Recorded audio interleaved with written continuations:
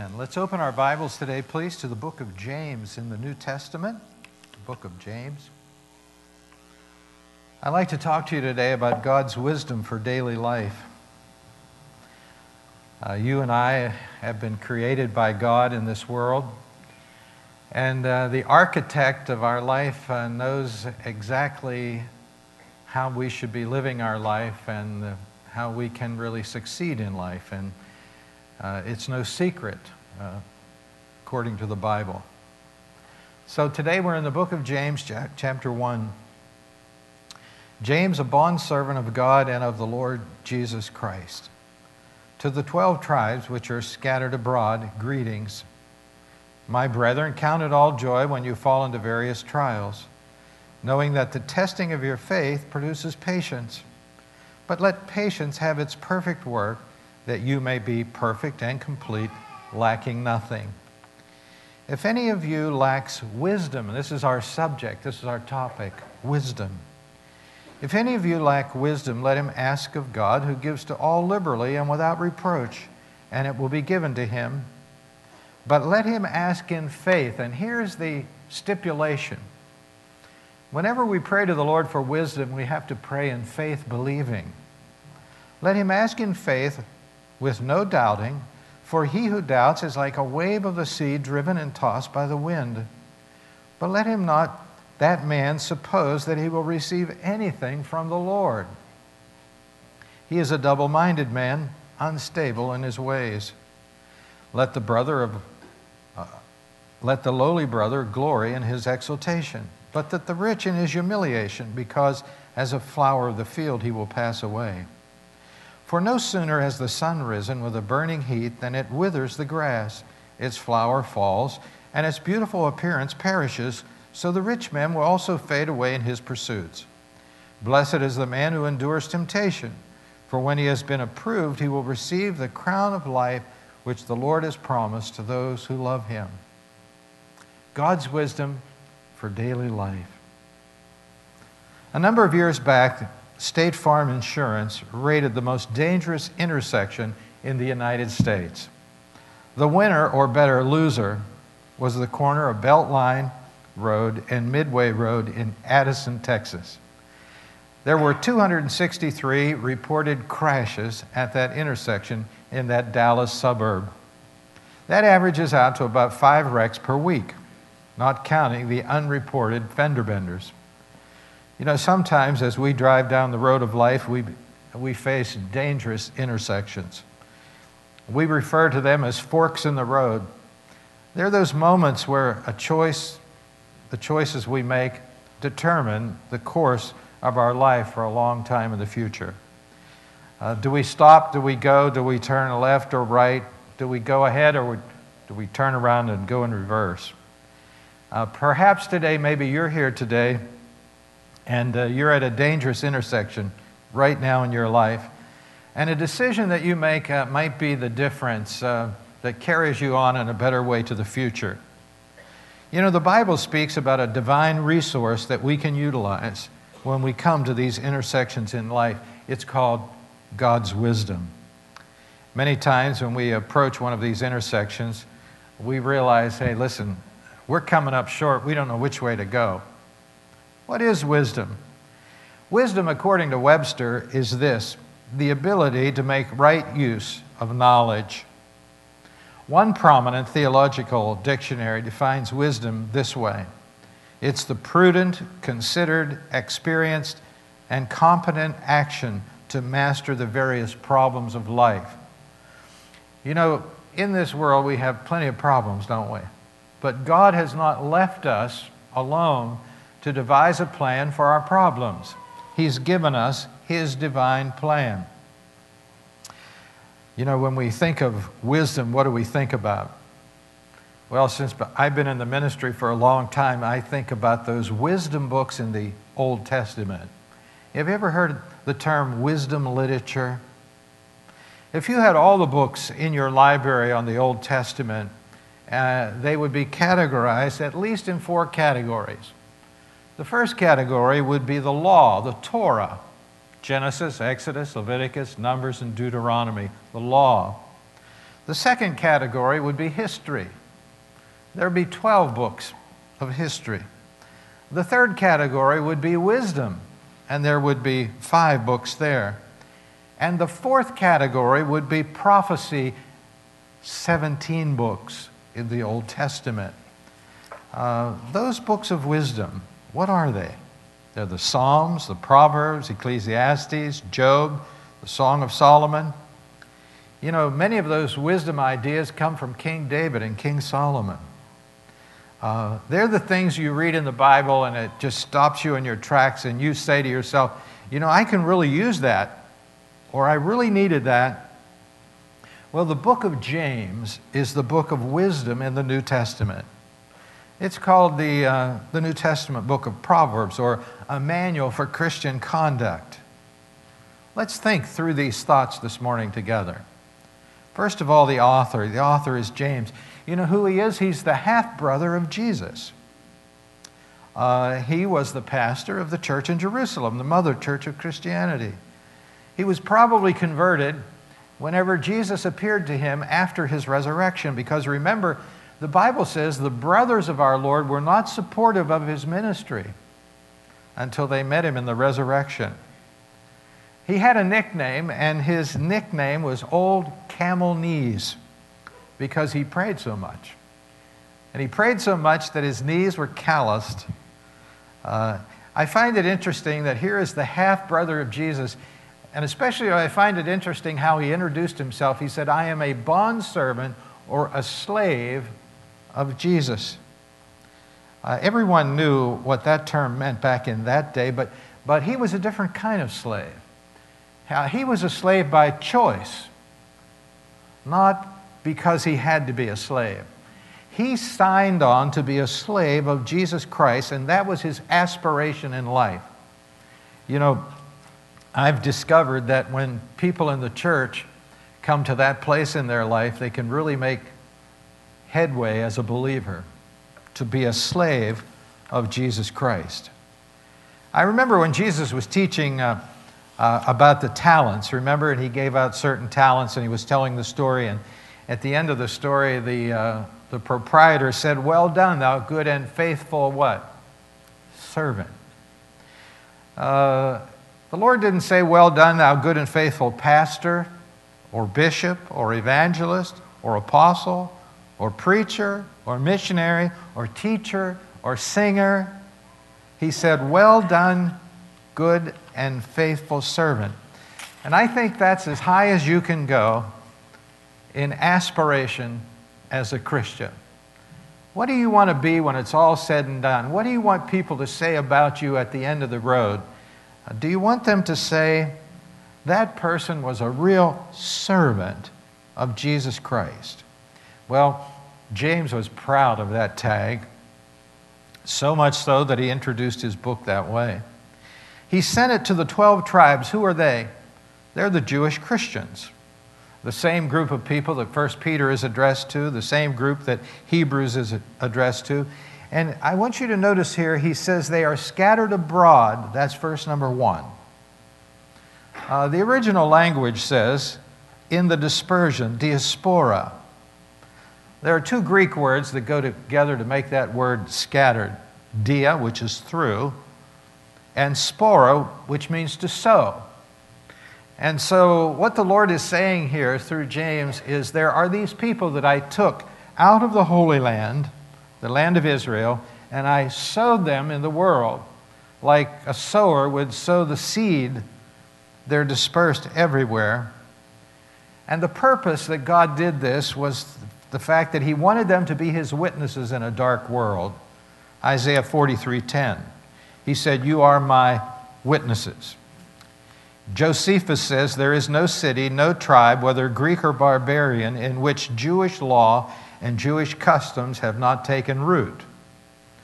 And so when James was writing here, he was writing to these people who had been displaced. They had been dispersed. And it was all a part of God's plan. How is God going to penetrate the darkness of the world? He does it through his people. And he did it in that day with the Jew. Wisdom is an approach to life. God's wisdom teaches us in the Bible how to live a life to its fullest.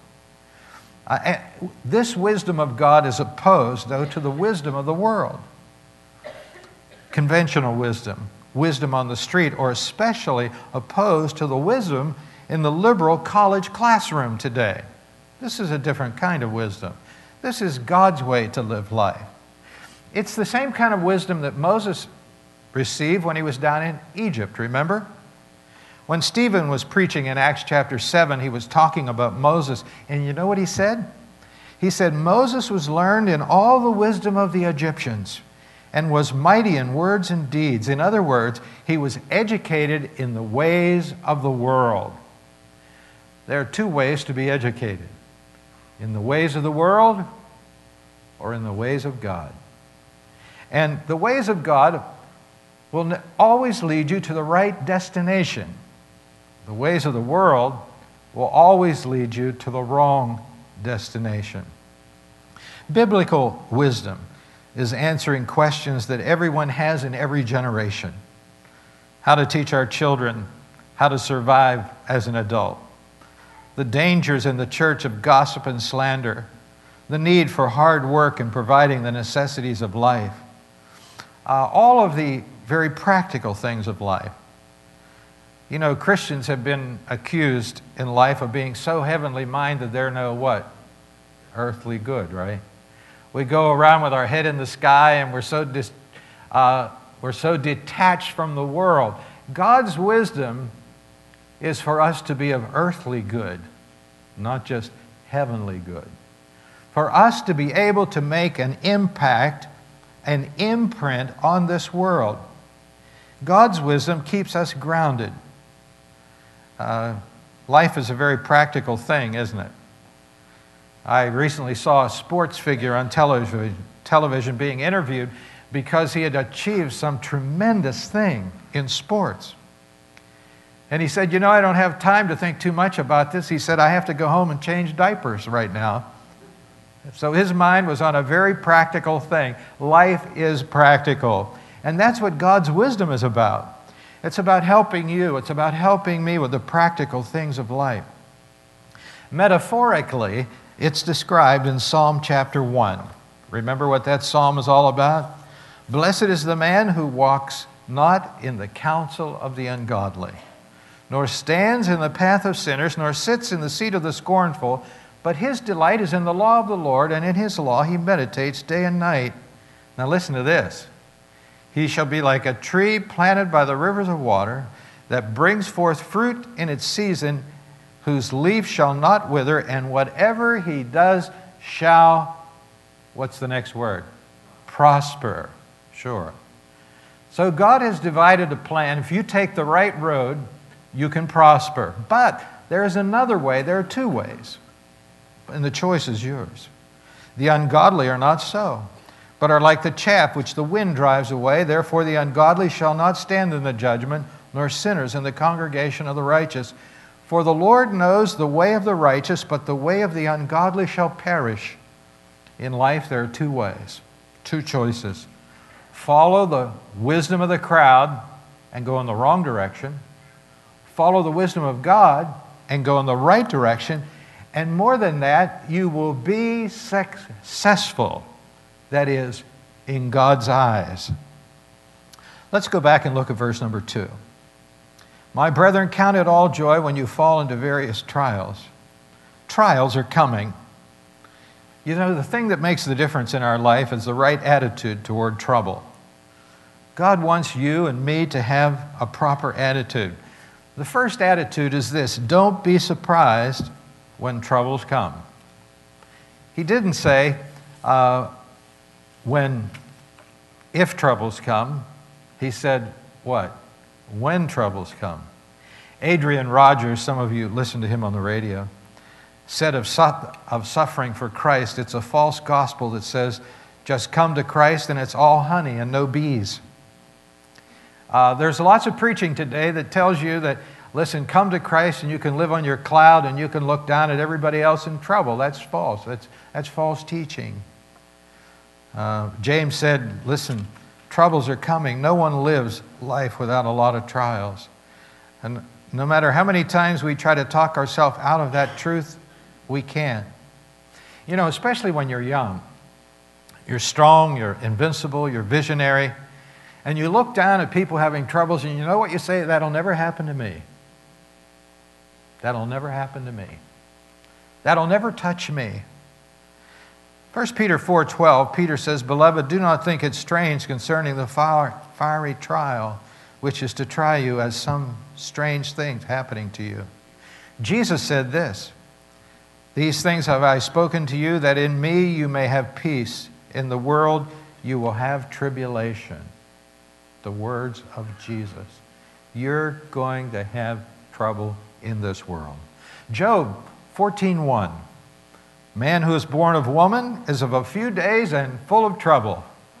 He gets right to the point, doesn't he? He doesn't sugarcoat it at all. These dispersed Jewish Christians were not only rejected by the Gentiles, they always have been. Just yesterday, I did what I always do. I go to the Drudge Report for my news.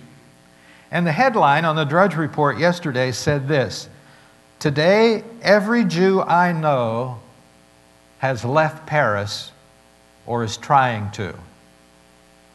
There is an exodus right now in Paris, France, of the Jews because they are targets for people. We call it anti-Semitism. Listen, it's been around for as long as the Jew has been around. And these Jewish people here to whom James is writing, not only were they rejected by the Gentiles, but they were rejected by their own people, the Jews, because they had embraced Jesus Christ as their Messiah. They were in trouble. Troubles are coming. Another attitude we need to have is we're not immune in the church from trouble. You know, we mistakenly think that the church context will somehow insulate us from trials. I think it can to a degree. You know, the trials that are caused by us, by our own bad decisions, we have to face them. And you know, people in the church make plenty of bad decisions. We really do. We sit here and we come from week to week, and we're the people of God. We read our Bibles. We seek His wisdom. We take notes in the sermon. We witness when we can, and we give our money to promote the cause of Christ. And all of a sudden, we find ourselves in deep trouble. In fact, let's look at it here in the Bible. Verse 2, "My brethren, count it all joy when you fall." And that word there, fall, has the implication of being swallowed up like quicksand with trouble. Maybe that's you today. Maybe you're trying to do the right thing. Maybe you're walking as close to God as you can, and all of a sudden, something happens. Quicksand. The psalmist said in Psalm 116, verse 3, "Death wrapped its ropes around me. The terrors of the grave overtook me. I saw only trouble and sorrow." That's maybe you today. And you know, there's several ways that we can fall into trouble. First of all, we can be the victim of trouble. We live in a broken, sinful world, don't we? And we're often collateral damage. You know, in war, a lot of innocent people get hurt. And in this world, a lot of innocent people get hurt too. For instance, let's say mother is going down the street to the grocery store, and this gang member is shooting across the street at another gang member, and she just happens to be in the wrong place at the wrong time, and she's gunned down. She was a victim of the sinfulness of this world. You and I are in that situation many times. We are just victimized. We are a casualty of someone else's bad decision. I don't know of anybody who's not been victimized by troubles and trials, but the Bible knows that too, and the Bible warns us about that. That's not the end of our trial. The end of our trial is supposed to be somehow a spiritual victory. Maybe you're here this morning and you are the victim. You're the casualty. And you're paying a big price for someone else's bad decision. Well, join the crowd. Most people are. But then there's another way that we fall into trouble, and that's that trouble that we cause ourselves. We're the source. We're the cause. I can't tell you how many people I've talked to even recently that said, listen, I'm in this mess because I made a bad decision. I own it. I created it. Yes, we do make bad decisions, and then we have to pay for those decisions that we make. Now, Jesus will forgive us of our bad decisions, but listen, we have to still pay the consequences in this life of a bad choice, don't we? Just because we're Christians, we don't get off the hook. We have to pay the consequence. And so, let me ask you what you're suffering with today. Fill in the blank. What's your trial? What's your problem? Disappointments, bereavements, reversals, catastrophes, losing the things you wanted? Yeah. Whatever it is, fill in the blank. What James is saying here, too, is another attitude that we need to have is don't lose your joy in the midst of all of this. Remember, joy is a product of God's Spirit in us. It's something that is created by God inside. It's from the inside out, not the outside in. And it's something that can stand the test of the trials of life. Remember 2 weeks ago, I told you about those Macedonian churches that were participating in that offering, and they had a lot of joy, but they had lots of problems. And they were poverty-stricken, but they had joy. Don't let the joy of the Lord be snuffed out in your life because you're going through problems. Why should we have this joy? I think a very important reason that we should have the joy of the Lord is the fact that a problem in a Christian's life has purpose. Okay? Follow me. A problem in a Christian's life has a purpose. A Christian is just not a life spiraling through time and space headed to the grave. Every day of our life when we get up, the Lord has a purpose for our existence. And He knows all about these problems that we have. And so there's a purpose behind the things that you go through and I go through. Not only should we have joy for that, but we should have joy of the fact that the presence of the Lord is with us in our problems. Remember Hebrews 13:5, he said, I will never leave you or what? Forsake you. John 14:17, Jesus said the Holy Spirit will be in you. And so we can have joy in that fact. Because in the world, you know, there are people in the world and they have the same problems we do, but they have to face it alone. They don't have the comfort of the Holy Spirit in their heart, and they don't have His leadership and guidance. I was reading the story of Acts chapter 5. It was about the apostles. You know, they are always in trouble. Because Jesus said to the apostles, go into all the world and preach the gospel, and it sounded so simple until they actually tried to do it. And when they went out and started to preach the gospel to everybody, people really hated it. And they threw him, in Acts chapter 5, they threw him in prison. And they no sooner got in prison than the angel came and said, hey, listen, get out of prison. I'm going to open the doors for you. Get out of here. Go preach some more in the temple.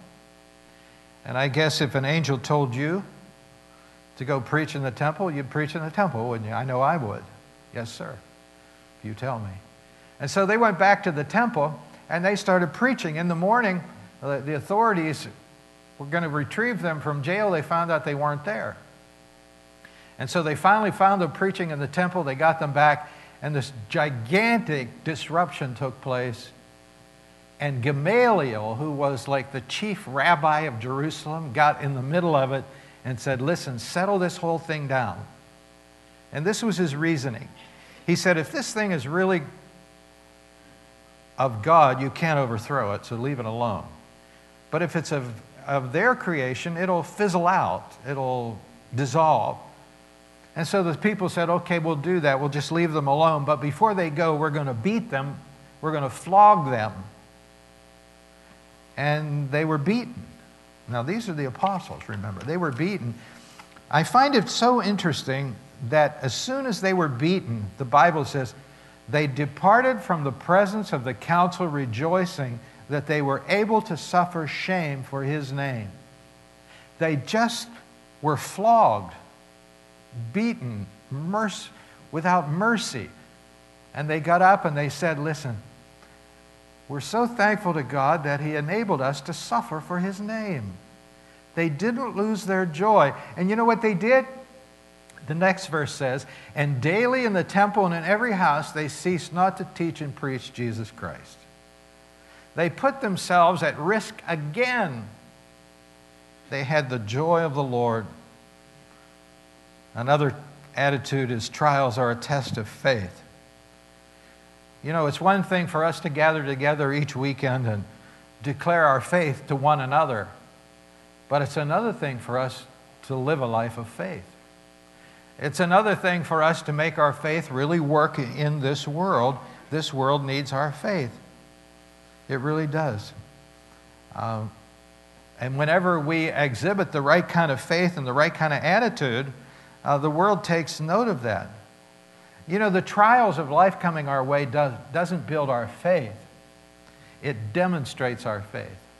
It demonstrates our faith to us that God can get us through. And it demonstrates our faith to our friends that God got us through.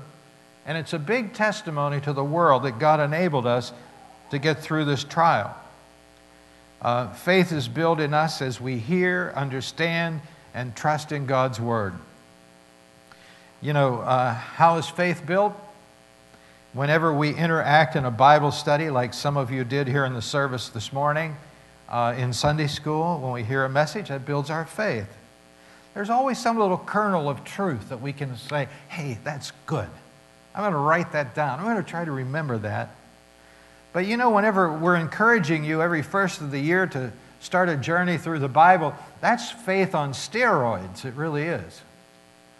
Whenever you meet with the Lord every day and you start working your way systematically through the Bible, your faith grows stronger and stronger and stronger. That's how faith is built. And faith is built not just for us to come together and talk about how strong our faith is. Faith is built for us to go into this world and actually live our faith. You know, trials with the right attitude produces endurance. And this is good right here. Look at verse 3. Knowing that the testing of your faith produces patience. See the word patience there? It's the word endurance. Write that down, endurance. Some people call it perseverance. Hupomone, it means to remain under. Remaining under a heavy load. God is trying to build you up so that you can remain under the heavy load of life. That's His purpose. We have that picture. Here you are, right here. You're the Christian. It's always uphill, isn't it? You wish it would level out. It's always uphill. And sometimes the load is so heavy. Life is a heavy load. It really is. Philo of Alexandria, Egypt, he was a contemporary of Jesus, said this: hupomone, remaining under, perseverance, endurance, is the queen of virtues. This is what God is trying to build in your life. The ability for you to keep going, to keep moving forward. Wisdom is applying God's methods to our own life circumstances. It really is. We need wisdom. You know, there are some situations in the Bible that are black and white. It's easy. God says go this way and we go that way, and it always leads to the right destination. But not everything in the Bible in our life is black and white. A lot of it is gray. It's in the middle somewhere. And we look through the Bible and we say, hey, listen, I can't find anything on that. I can't find anything about this decision I need to make. That's when verse number 5 comes to play. Look at it. If any of you lack wisdom, let him ask of God, who gives to all liberally and without reproach. That's when we have to go to the Lord and say, listen, Lord, I'm in the gray area of my life. Should I leave? Should I stay? Should I check out? Should I persevere? Should I go left or should I go right? Oftentimes, whenever we pray to the Lord about those things, we fear we're wearing Him out. You know, we're a little embarrassed. Have you done that lately? Lord, I'm sorry, I'm talking to you again about this. How many people have done that lately? I'm raising my hand. I've done that. But you know, I was reading in the book of Genesis that Abraham did that too. Abraham, remember, was praying for people down in Sodom, and he said, Lord, I'm sorry I have to bother you again. Don't get angry with me. Here we find that whenever we pray for wisdom, God gives liberally and without reproach. He doesn't stand back and say, oh, you again? Why are you worrying me with this? He said, listen, I know that you have all these gray areas in your life, and I want to help you with them. And because, you know, when you go to a counselor, sometimes the counselor says, listen, I can't tell you exactly which way to go, because if you make this decision, it's on, I mean, this is your life, not mine. And so we have to go to God and say, God, this is so heavy. I've got to have your information here. And he says, listen, when you come to me, I'll answer you. But you have to ask in faith. And what does that mean? I think it means this. And he talks about a double-minded man. You know, you can make a decision in this world to serve Jesus sometimes and not at other times. And you can make a decision in this world to get close to Christ when you really need Him and back off from Christ when you don't need Him. That's a double-minded person. That's a person who wants to live in two worlds. And the person who lives in two worlds, whenever he prays to God for wisdom, God says, listen, do not expect to get an answer from me. But if you live over here in my world, and you will serve me as diligently when you're in trouble as when things get well, if you will serve me equally in the same way, then when you pray, I will answer you. And so I want to encourage you today to be all in for Christ. Don't run to Jesus just when you're in trouble. Don't run to Jesus when the bottom falls out. When everything is going good, which happens every now and then run to Jesus too. And so then when you come to Him, He will answer you and He will give you a decision in some way.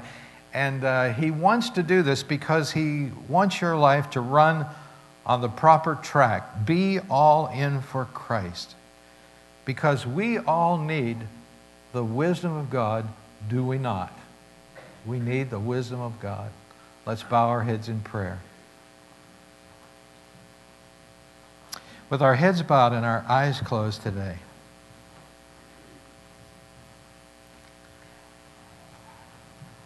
God knows the way of the righteous, and He knows the way of the unrighteous. He knows us when we're in and when we're out. And I want to encourage you today to make a decision this morning. In the beginning of this new year, be all out for God. Because God's wisdom will always lead you in the right direction, and He goes so far to say that if you follow Him and you meditate in His Word and you obey His Word, your path will be filled with spiritual success. And I know that's what you want. That's what I want in my life. And so let's stop trying to live in two worlds. Let's get right over in God's world and say, Lord, I know you made me, you saved me by your grace. You saved me for a purpose, and these trials that I'm going through right now, there's a reason behind this. Let God build your faith. Dear Lord, we thank you so much for your word. It's so impactful in our life today. We live right here with these Christians of old who had all sorts of troubles. We do too, Lord. And we pray that you'll help us to walk in your presence, to go left when you say left and right when you say right, to stop at the right time, to turn around, to make decisions that are correct. According to your word we pray. In Jesus' name, amen. Let's stand together as we sing our closing song today. If you'd like to come and pray about anything that's going on in your life, the life of a friend.